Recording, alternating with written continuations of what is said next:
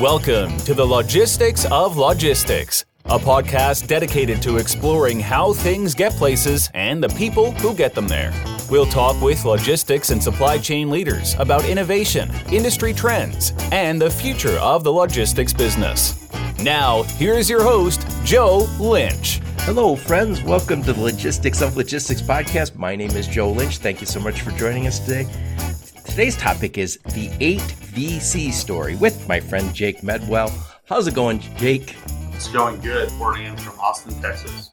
Very, very nice. I was just going to say, so please introduce yourself and your company, where you're calling from, but we know you're calling from Austin. So please introduce your company, though. Yes, my name is Jake Medwell from Austin, Texas. I'm one of the co-founders of 8VC, and we're a venture capital fund spread between Austin, San Francisco, and New York. Excellent, excellent. Well, I recognized your name right away when we started talking a few months ago. You guys seem to be real active in the transportation, logistics, supply chain space with all the technology companies.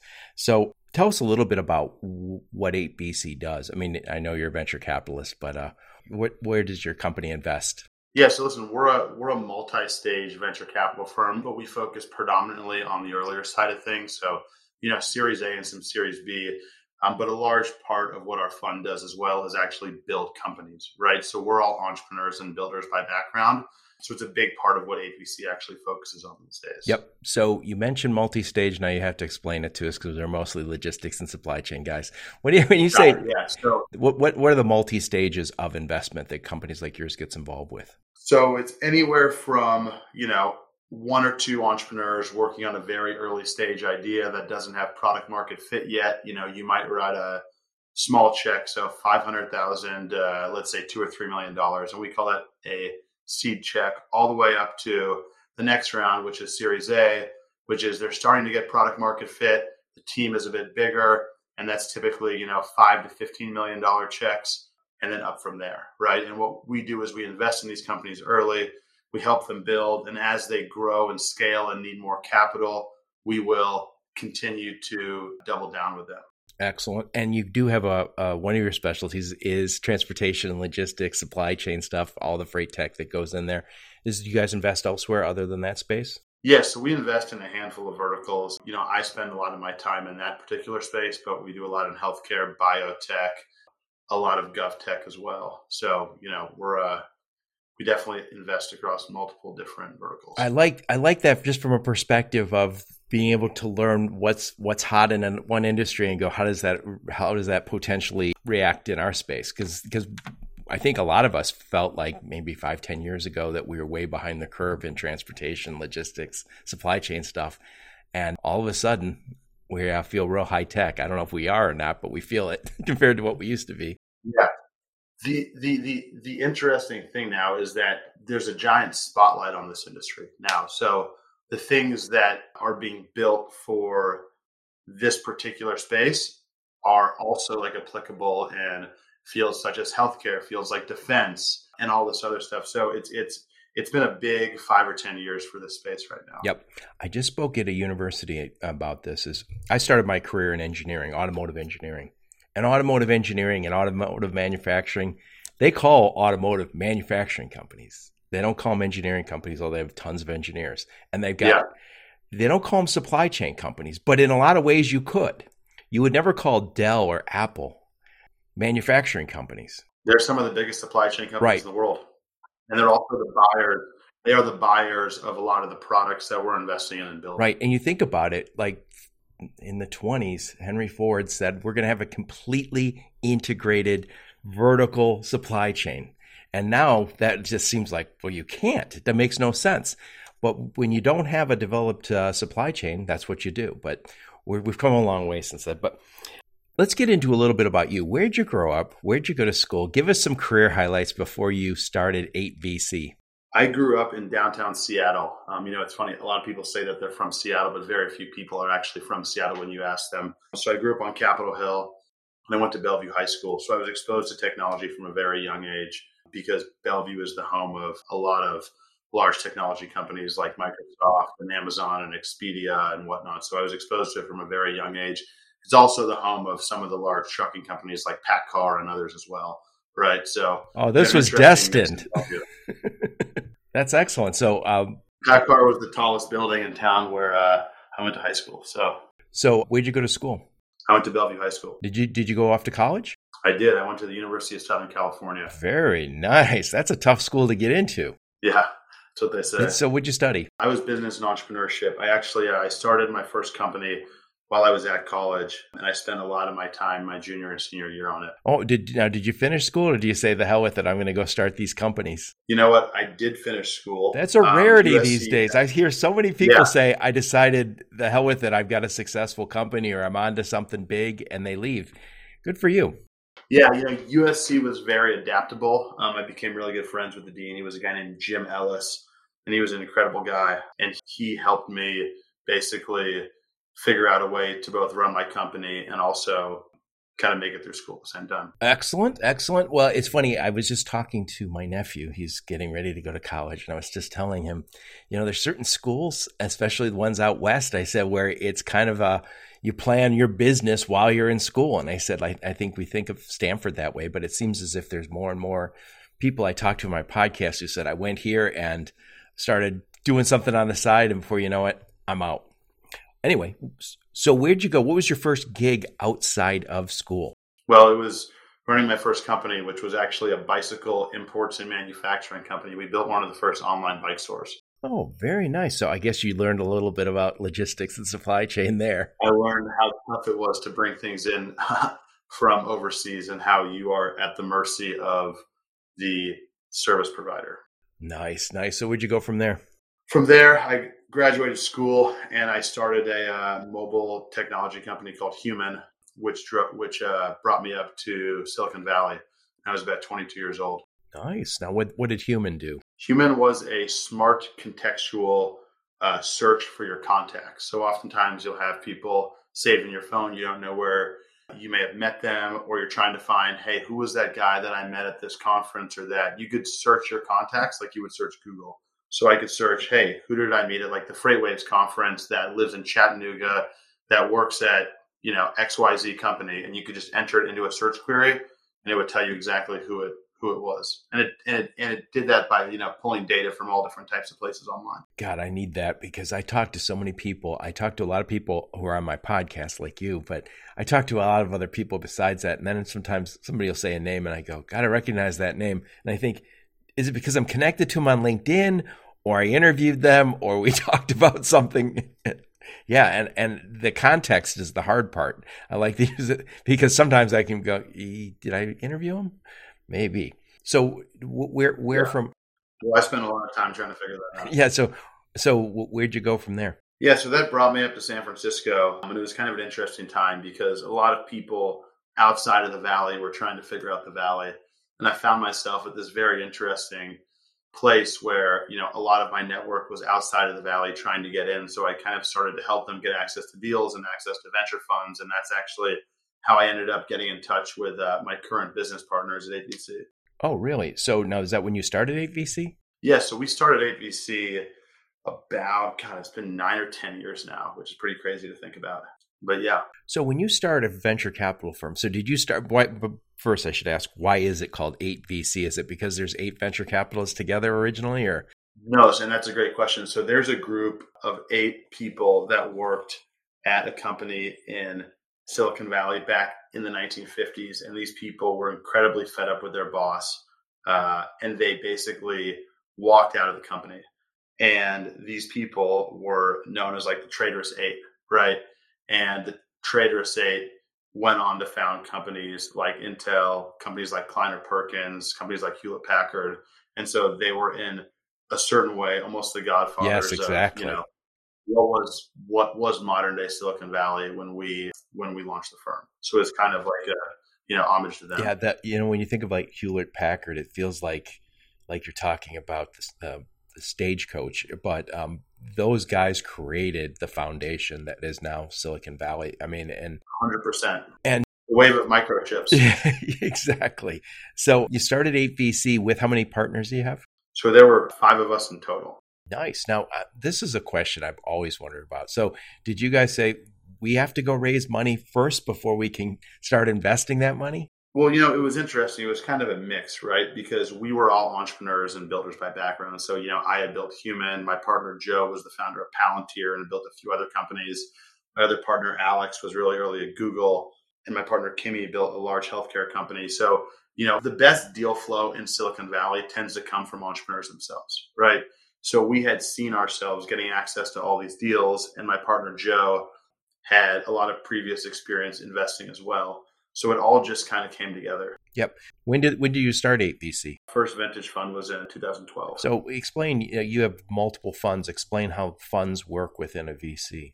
Yeah. So basically we raise a new fund every 2 to 3 years, right? And we invest out of that fund until the fund is, basically like fully deployed. And from there we go and raise our next fund. So the fund's basically stacked, right? And when you build a portfolio within that fund, but you also save some of the capital in that fund to continue to invest in those businesses as they grow, right? So we may invest $10 million into XYZ company, but we will also save 10 to 15 behind that to continue to invest in our pro rata down. So how many funds do you guys run, or is that proprietary?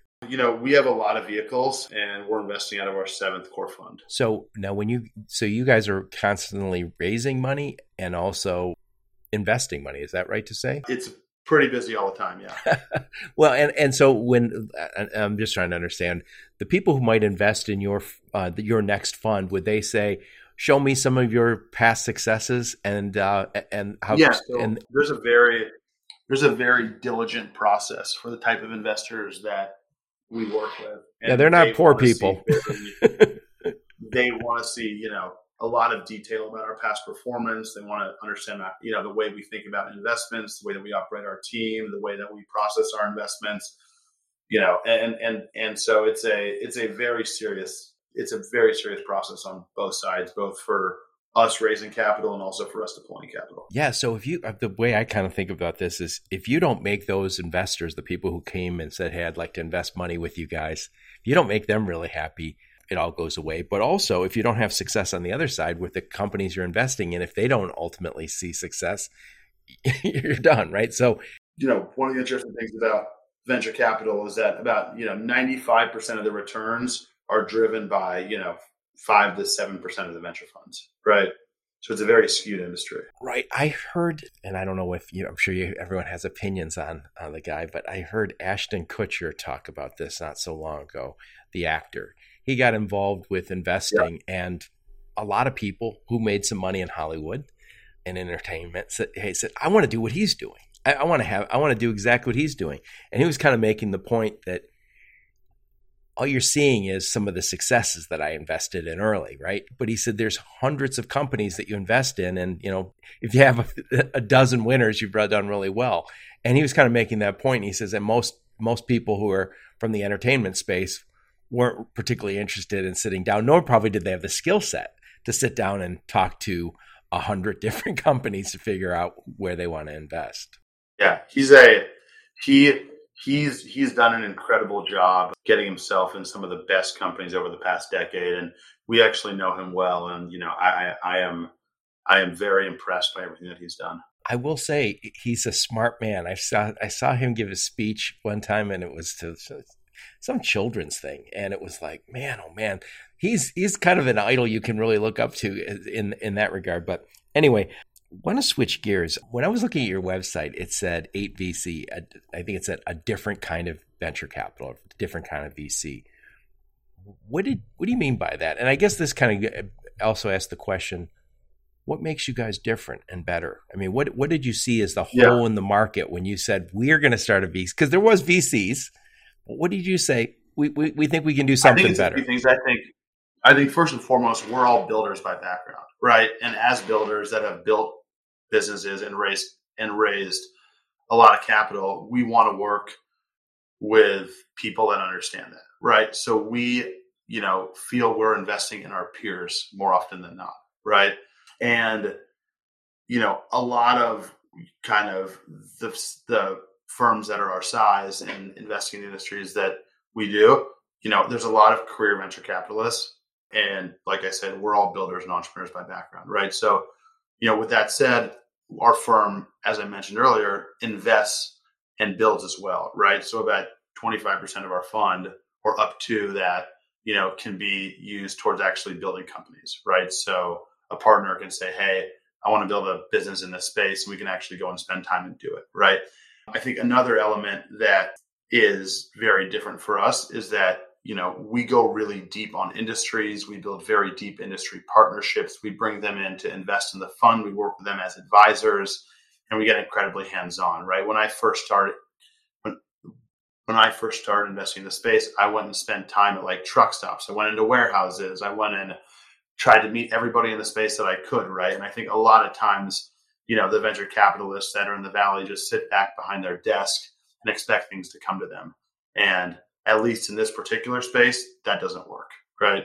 This is a pure marriage of old and new, and you have to do that to win. Yeah, it occurs to me that this is a never-ending problem with your kind of business, is that you make some investments and you do very well, and it grows and you have more money to invest. And after a while, you hire some associates to help you, and you're further and further away. The more money that comes in, the more that you kind of become administrators, and the more it becomes, did you follow the process, right? Did you come to the staff meeting? Did you make the boss happy? As opposed to what you're just saying is, you as the venture capitalist is going to truck stops, is meeting with the people in the industry, going really deep, going to truck stops. That just seems like the nature of the beast. Is $1 billion from now, you might go, it's just hard to do what I used to do. Hopefully not. Yeah. But I think the other thing I'd point out is that like we are a true team and we have, very different backgrounds, and it's a very flat firm, right? So that helps. I have no particular ownership. If something comes in that's in the biotech space, right, I'm going to pass it to my partner that focuses on bio, right? And there's no internal politics or anything like between that. It's a totally flat firm. And, people don't own deals. The firm owns the deal, and we work on it as a team, right? So I don't have an engineering background. My partner, Alex, does. Alex and I might tag team a certain deal together because, we're both best fit for that. And I don't know how to, go deep on their tech stack, for example. Right. I think it reminds me of being an automotive guy, huge hierarchies to build cars, right? So these engineering groups, and they've worked really hard to get the organizations as flat as they can be. And I've had friends who say, I won't take that next promotion because it takes me too far from the product, and I love the product. And that's always a problem. I mean, because again, as somebody says, hey, we identified you as a great leader, we want to have you start developing leaders. Great, but that pulls me from what I do best, which is, as you said, build. So you guys been around, you've made some investments. Can you talk about some of those investments and not too much detail? I don't want that. Why you invested and kind of what you saw in as the opportunity, and also like there's obviously the opportunity and then there's the folks. Yeah. Listen, it's always a mix of people and ideas, right? And depending on when you invest in the company, you kind of have to index towards either one, right? If you're investing in someone early, it's a lot about the person. You can assume the idea is going to change a bit. If you're going to invest in a more kind of baked business that's, Series B or, that type of stage, you focus a lot more on kind of like the metrics and the industry trends and things like that. So, we invest in a lot of different companies in the space. We're, I think, it was either last year or this year, or both years, we were named the most active investor in the space globally. Wow. So, we invest in everything from, IoT to things like telematics to TMS to yard management systems to companies like Freightwaves that are in kind of like media space and SaaS space. So there's a very wide range of what we do in terms of this space particularly. Yep. So when you look at these I think I asked this once before of somebody. So it seemed like when I think about the typical, maybe it's too stereotypical. You think of that Steve Jobs character, who is this visionary, and he's kind of, I know he had partners, but he was the guy. And now I hear more and more about founding teams. And somebody said, it's really attractive if you can have a founding team, because teams tend to get better results.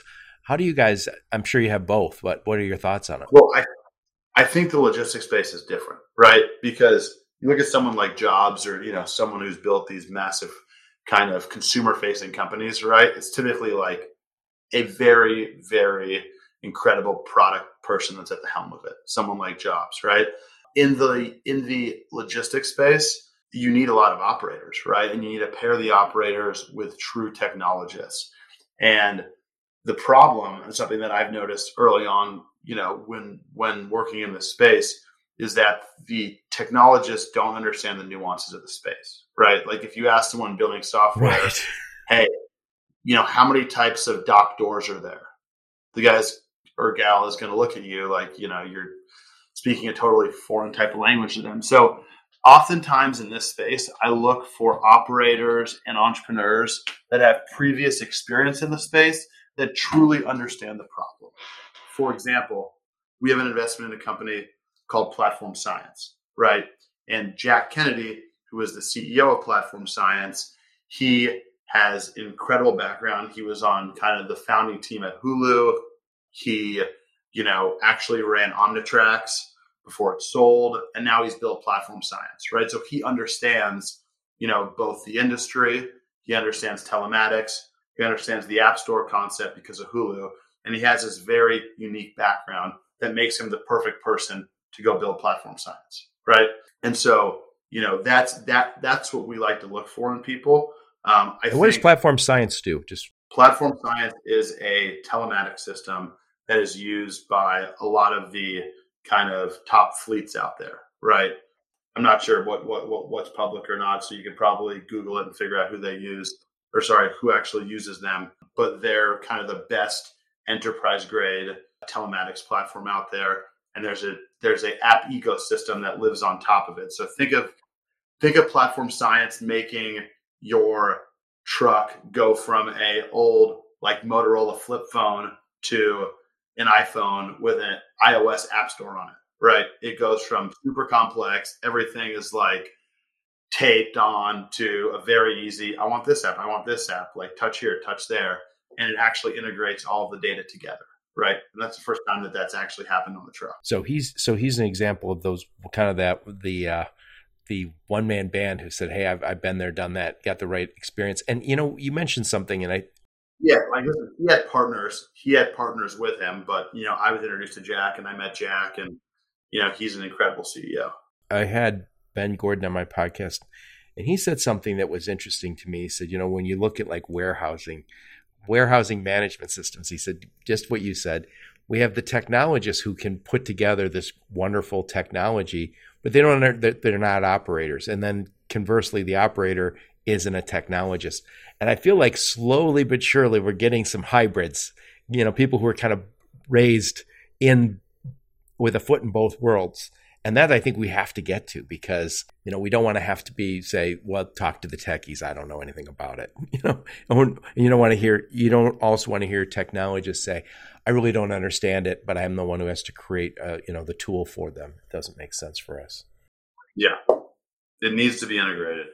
You have to understand everything. Otherwise, you just end up with a bunch of shiny dials and dashboards that people don't actually use. Yep. So getting back to it, you guys feel like you're different because you're going deeper into the space. You're also builders yourselves, and so as you guys dig in, I know you've got some other investments besides that. What else can you tell us? And then I want to talk a little bit about when you're looking at an opportunity and a team. What are you looking for from them? But first, tell us a little bit about some of your existing projects. Yeah, so listen, Platform Science is great. We're investors in companies like FreightWaves, Flexport, Trackonomy.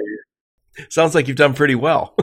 Well, a wise guy once told me, if you were on the field over the last decade, you had a pretty good chance of scoring a touchdown or two, right? So I think, listen, it's a bit of skill, it's a ton of luck, it's a lot of timing. So, yeah. I can't take all the credit. Yeah. So when you're looking at companies, opportunities and teams that come to you, and it sounds like a lot of people are coming to you, what are you looking for? When you and your partner sit down and start analyzing and making determinations on investments, what are you looking for? Like I said earlier, it varies a bit stage to stage. The earlier the stage, the more over indexed on the entrepreneur it is. The later stage, the more emphasis there are on things like metrics and revenue and all this stuff. You want to have a very strong entrepreneur. I prefer second and third time entrepreneurs. They've done it before. A lot of kind of the learning is that a first time entrepreneur has to go through, you just don't have to deal with.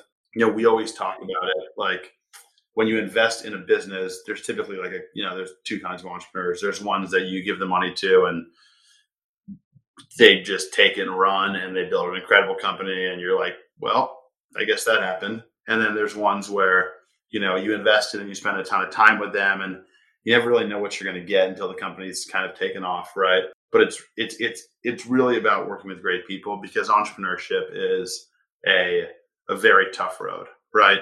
And there's a ton of ups and there's a ton of downs and you need somebody that's going to be strong through it. Yep. When I think about you guys saying, you said you're builders there. And I think that would be really helpful to have you as an investor because there's kind of a recognition that there are those ups, there are those downs. The success isn't linear. So you're not saying, hey, I just made a little chart here and this is what I want to see. I want to see you get to here and then I want to see an inflection point where it goes hockey stick. You say, no, I get it.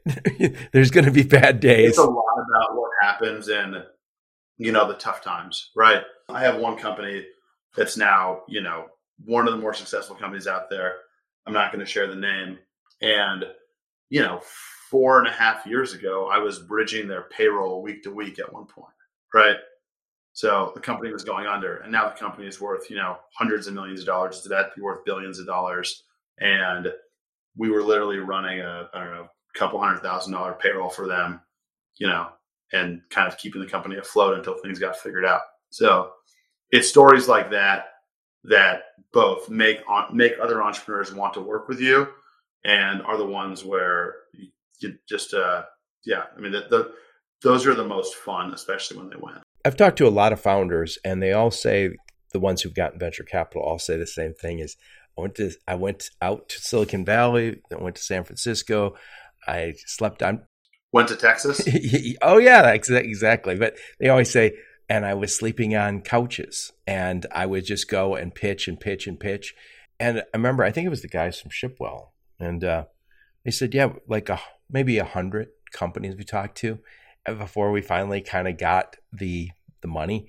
And I was thinking to myself as you were talking about this is you guys venture capitalists must all have reputations too, that as people who are building companies say, I want to work with 8VC because of their blank. And I mean, I'm assuming people want to work with you because you're a builder, because you do go deep and from where you guys came from and their successes.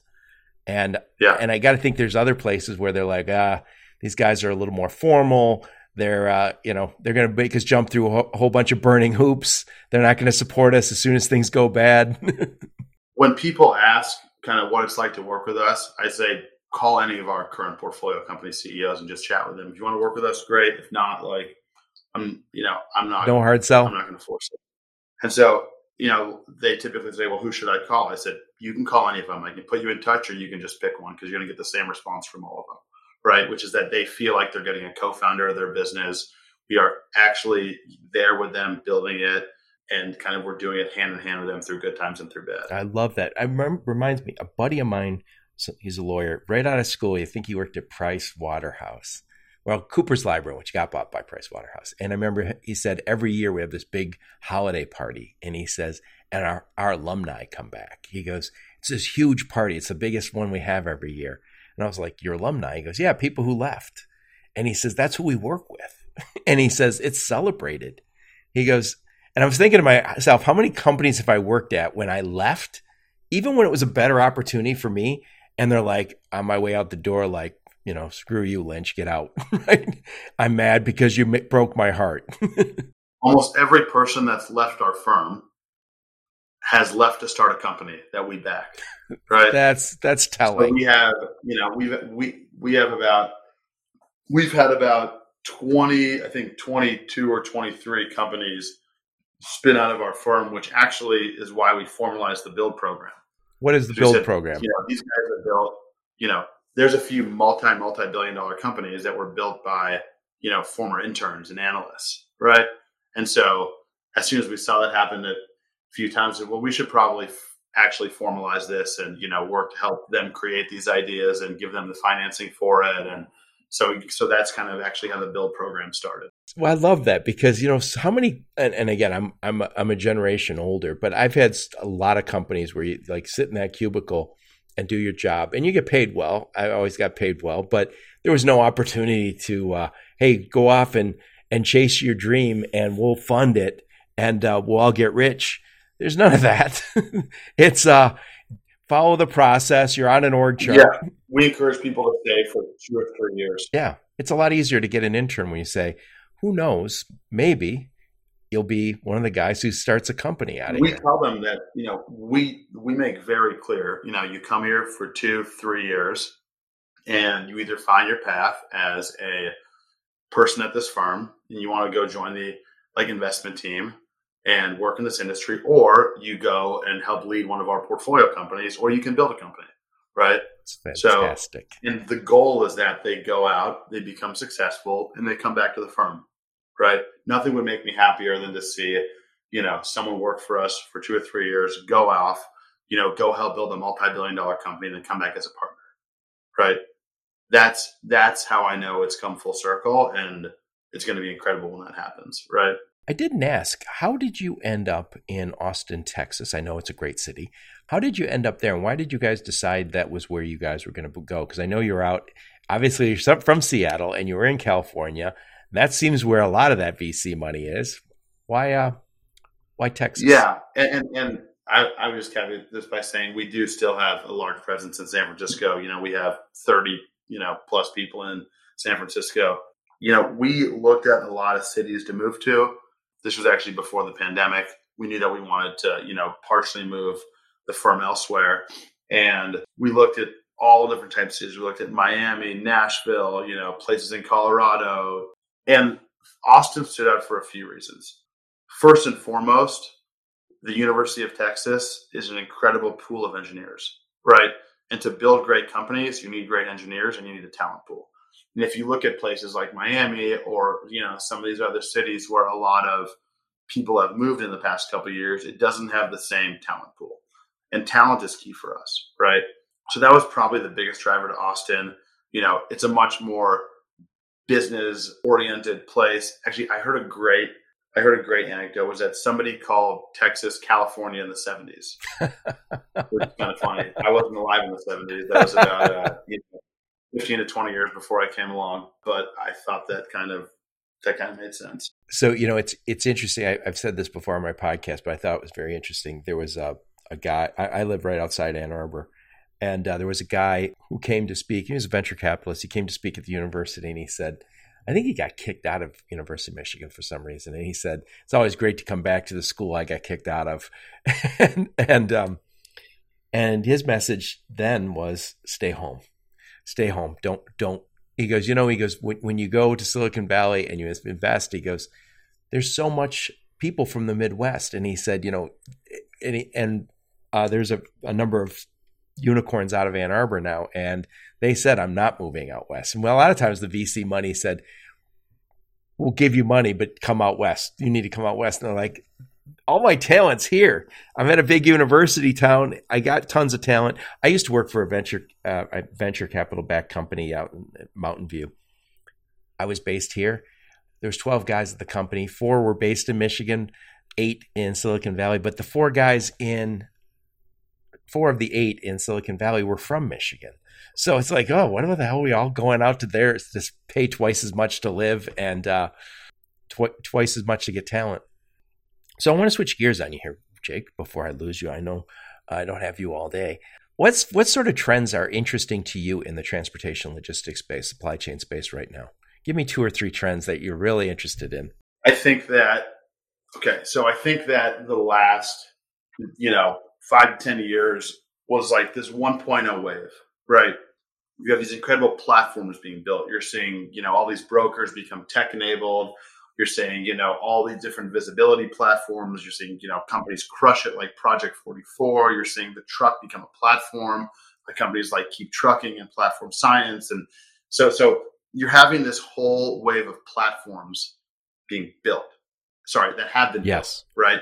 For the first time, you're starting to see this opportunity for an ecosystem on top of this. So I think that like the infrastructure phase, which is like the 1.0 of this world, has come to a screeching halt, right? And I have not made too many investments in the last year or so in the space that are early, because I'm waiting to see what happens. And I think what's going to happen is you have to start marrying, and I always said this, but it's coming to be, you have to start actually marrying the old world and the new world, right? You have to have companies that are, partially asset based, that actually work and have completely like vertical software in them to create efficiencies. And this may take the form of tech-enabled private equity in the space, which is something that we've been spending a ton of time on, or it can take a few different forms. But the low-hanging fruit investments and opportunities in this space are no longer, right? And you have to understand the nuances of the space. You can start merging companies together. You can buy things and layer things on top of it. I think it's going to be a very interesting time over the next 5 to 10 years that I'm incredibly excited about. So when you talk about these platforms, like the ecosystem, so if I said, hey, Jake, I got this great idea for a load board, would you kind of think, that is a tough place to win right now because they're all already out there? It's like, it'd be like pitching a new social network like 5 years ago, right? Like there's no more room on my phone for an app, right? Yeah. So if I pitch you the next platform, that's not real interesting. Let me ask a question. Somebody said this not too long ago on my podcast. Getting really good at one little space within the transportation and logistics space. So you say, hey, I'm the guy who does this better than anyone. And it's not a threat to the platforms, because eventually one of the platforms they're going to integrate with me or buy me. Well, I think it depends what you want, right? Like, listen, if you want to go build a company worth a couple $100 million and sell it, that's a great idea. Don't go take venture money, raise from some, like industry heroes, and go build something, own 80% of it and sell it. So that doesn't interest you. What does? My business is investing in companies that can scale to be multi-billion-dollar companies that will shift industries, right? It sounds silly, but listen, if I invest and own 20% of a $200 million exit, right, I made $40 million on that sale. Now, listen, that's a ton of money, right? But if you're looking at it from the perspective of an $880 million fund, it does not move the needle, right? I need to own 15 to 20% of a business worth billions and billions of dollars, right? And that's the business that I'm in. And so we have to be very careful on where we invest. And when we invest, we say, okay, how does this become a $1 billion company? How does this become a $5 billion company? How does this become a $10 billion company, right? And if we cannot create that base case, it's not for us. Interesting. Which doesn't mean it's not a good company. No, I understand. It just means that it's just not for us, right? It may be good for a seed fund. Right. It reminds me where if you ever hear Warren Buffett speak about Berkshire, the biggest problem he says, is I can't find deals big enough to move the needle. The guy's buying BNSF and he's buying NetJets and he's, But he can't. The idea where somebody says, "Hey, this company looks like a good deal," is like, it's not big enough for me to buy. I can't move the needle. And you think about it, you only have so much energy, and that's the same with any firm, right? You have to figure out what's a big enough deal.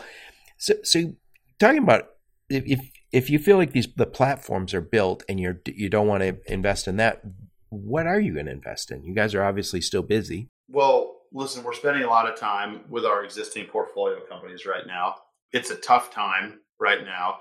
You're having to sacrifice growth and focus on margin and focus on operational efficiency of the business, which is something that we should always have been focusing on.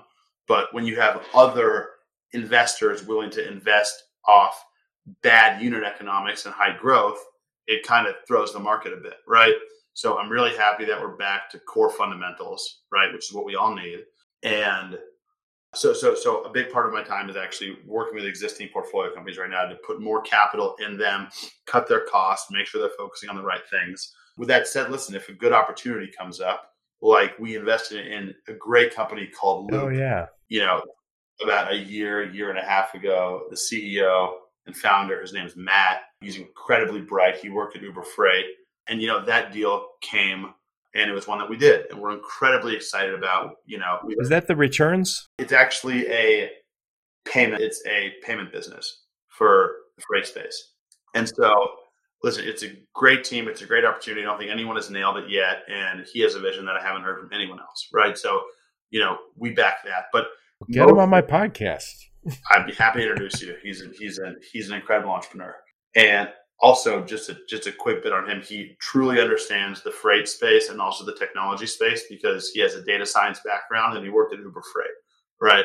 So he understands both sides of both sides of the business there, which is very rare for a CEO. So I was just going to say, so you mentioned you guys make lots of investments, but not every great company is a good opportunity for you guys because you say it just might not be a big enough fish or just doesn't fit what you guys are trying to do. When you do have, you said a lot of these are not winners. That's just the nature of investing. But when you do have a winner, is it because they started making a lot of money and it's within your fund, or is it because they got bought by somebody else, or went public, or all the above? It's all of the above, right? Listen, obviously getting a clean all cash exit is great. It's easy. It's quick. You send money back to the investors.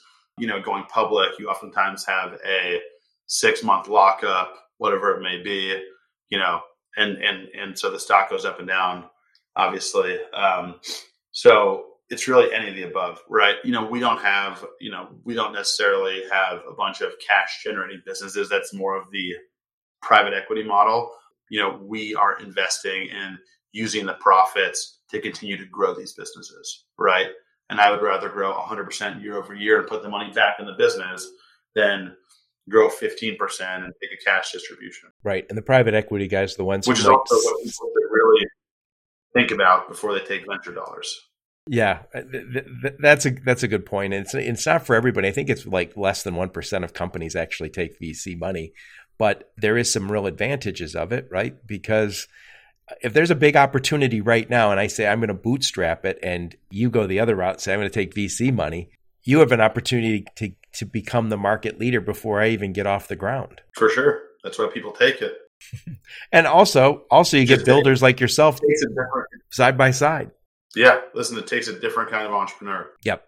To go, have to have the kind of like vision and drive to, raise tens, 50s, hundreds of millions of dollars and go build a multi-billion-dollar company. I always think it takes kind of some thick skin too, and really you have to be confident in yourself because you're bringing on partners, and those partners are all really smart guys, and they put a big chunk of money in it, and so they got to say, and all of a sudden you go, I got to defend my baby. Where a bootstrapper says, "Hey, it's my baby. I'll decide how we're going to do this thing." Right? Yeah, you have to have a bit of a screw loose.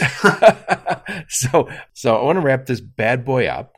So what's answer in any order you want? What's next for you? What's next for 8VC? And what's next for our industry, especially in regards to the investments from VC money? What's next for 8VC is, we have a new fund we're super excited about that we're going to be investing out of. What's next for the industry? I think you're going to see a lot of consolidation. I think you're going to see, hopefully not a lot of companies go under, but I think you're going to see some really interesting buying opportunities over the next year or two, kind of with where the markets are. And you're going to see the continue kind of focus and high spend for people in this space wanting, great software for transparency, efficiency, and making sure that people are accountable. Yep. So that consolidation, that means that could be good for some of your funds where they get bought potentially. Yeah, I think it's really good for M&A. I think it's definitely a good thing. There's also times where like companies sell too early because they have to, right? Which is always a shame. So it really just depends. It's on a case-by-case basis. Yeah. Let me ask, this is a question I should have asked earlier, but let me ask anyway. Some companies raise money. You hear it in the paper, you see it in Wall Street Journal, where they raise this like $1 billion, and that somebody says, hey, this company's valued at $5 billion, but they aren't making the money to show that the market wouldn't say they're worth $5 billion. Just the investments that were made in it is $5 billion. And then as we hit these rough times, what happens to these kind of companies? I mean, you can't go public with those because they're not. Yeah, listen, there's going to be down rounds, right? You are valued, like when you raise venture capital dollars, they are valuing you based off what your company will be valued at in 12 to 18 months or whatever it is, right? It kind of goes up and down based on where the company is. And if these companies have to raise more capital and the markets change, right? They may have traded at, let's say, a 15 times ARR, right? And now the public markets are a lot less than that, right? So, if they have to go raise more capital, you're going to see that coming at probably a lower price, and you're going to see that capital sit on top of the preference stack. And what that means is that if the company were to sell or if something were to happen, those investors that put their capital in last would be the first to get it out. Yeah, and that's when you start to see some of maybe the original investors get their piece made a little smaller, right? And the good news for them is you get to continue to play, right? Correct. I mean, it's on a deal by deal basis, but yeah. Yep. More or less. So I know I'm going to lose you in a minute. So let me ask you, well, what I'll do is I'll put your LinkedIn profile and a link to your website and any other links that your marketing team gives me. I'll put those in the show notes so people can reach out and talk to you. What kind of companies are you looking to talk to? I mean, the companies, what kind of people, what kind of opportunities are you looking to talk to? Like I said, I love second and third time entrepreneurs. I want to see something different, right? I don't want to see like another, piece of software to show me where a package is, right? I want to see no Me Too's. Yeah, I want to see truly transformative companies that are creating a paradigm shift in the industry, or companies with an incredibly unfair, unique advantage, right?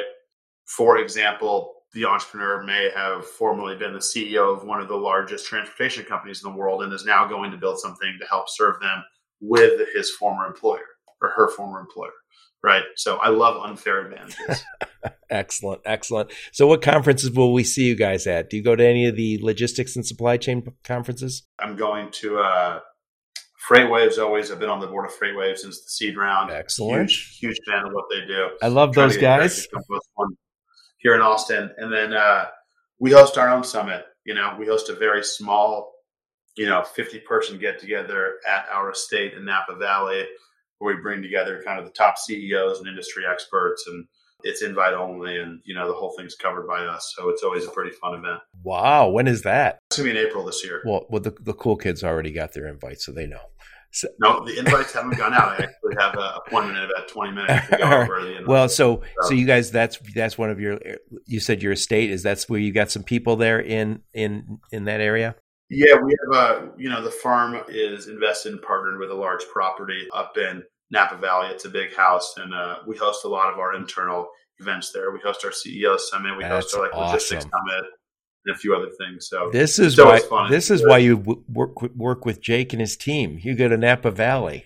Yeah, exactly. Excellent. Well, Jake, this was excellent. I'm glad I finally got a chance to talk to you. It's always fantastic to talk to people like you who are really the backbone of this industry. And without the VCs, we don't see all the cool tech that is transforming our space. So thank you so much for being there. Of course. Thanks for the time, and hope to see you soon. Yep. And thank all of you for listening to my podcast. Your support's very much appreciated. Until next time, onward and upward. You've been listening to the Logistics of Logistics podcast, where we engage in conversation with experts in the logistics field. For more details, visit thelogisticsoflogistics.com or follow Joe Lynch on LinkedIn.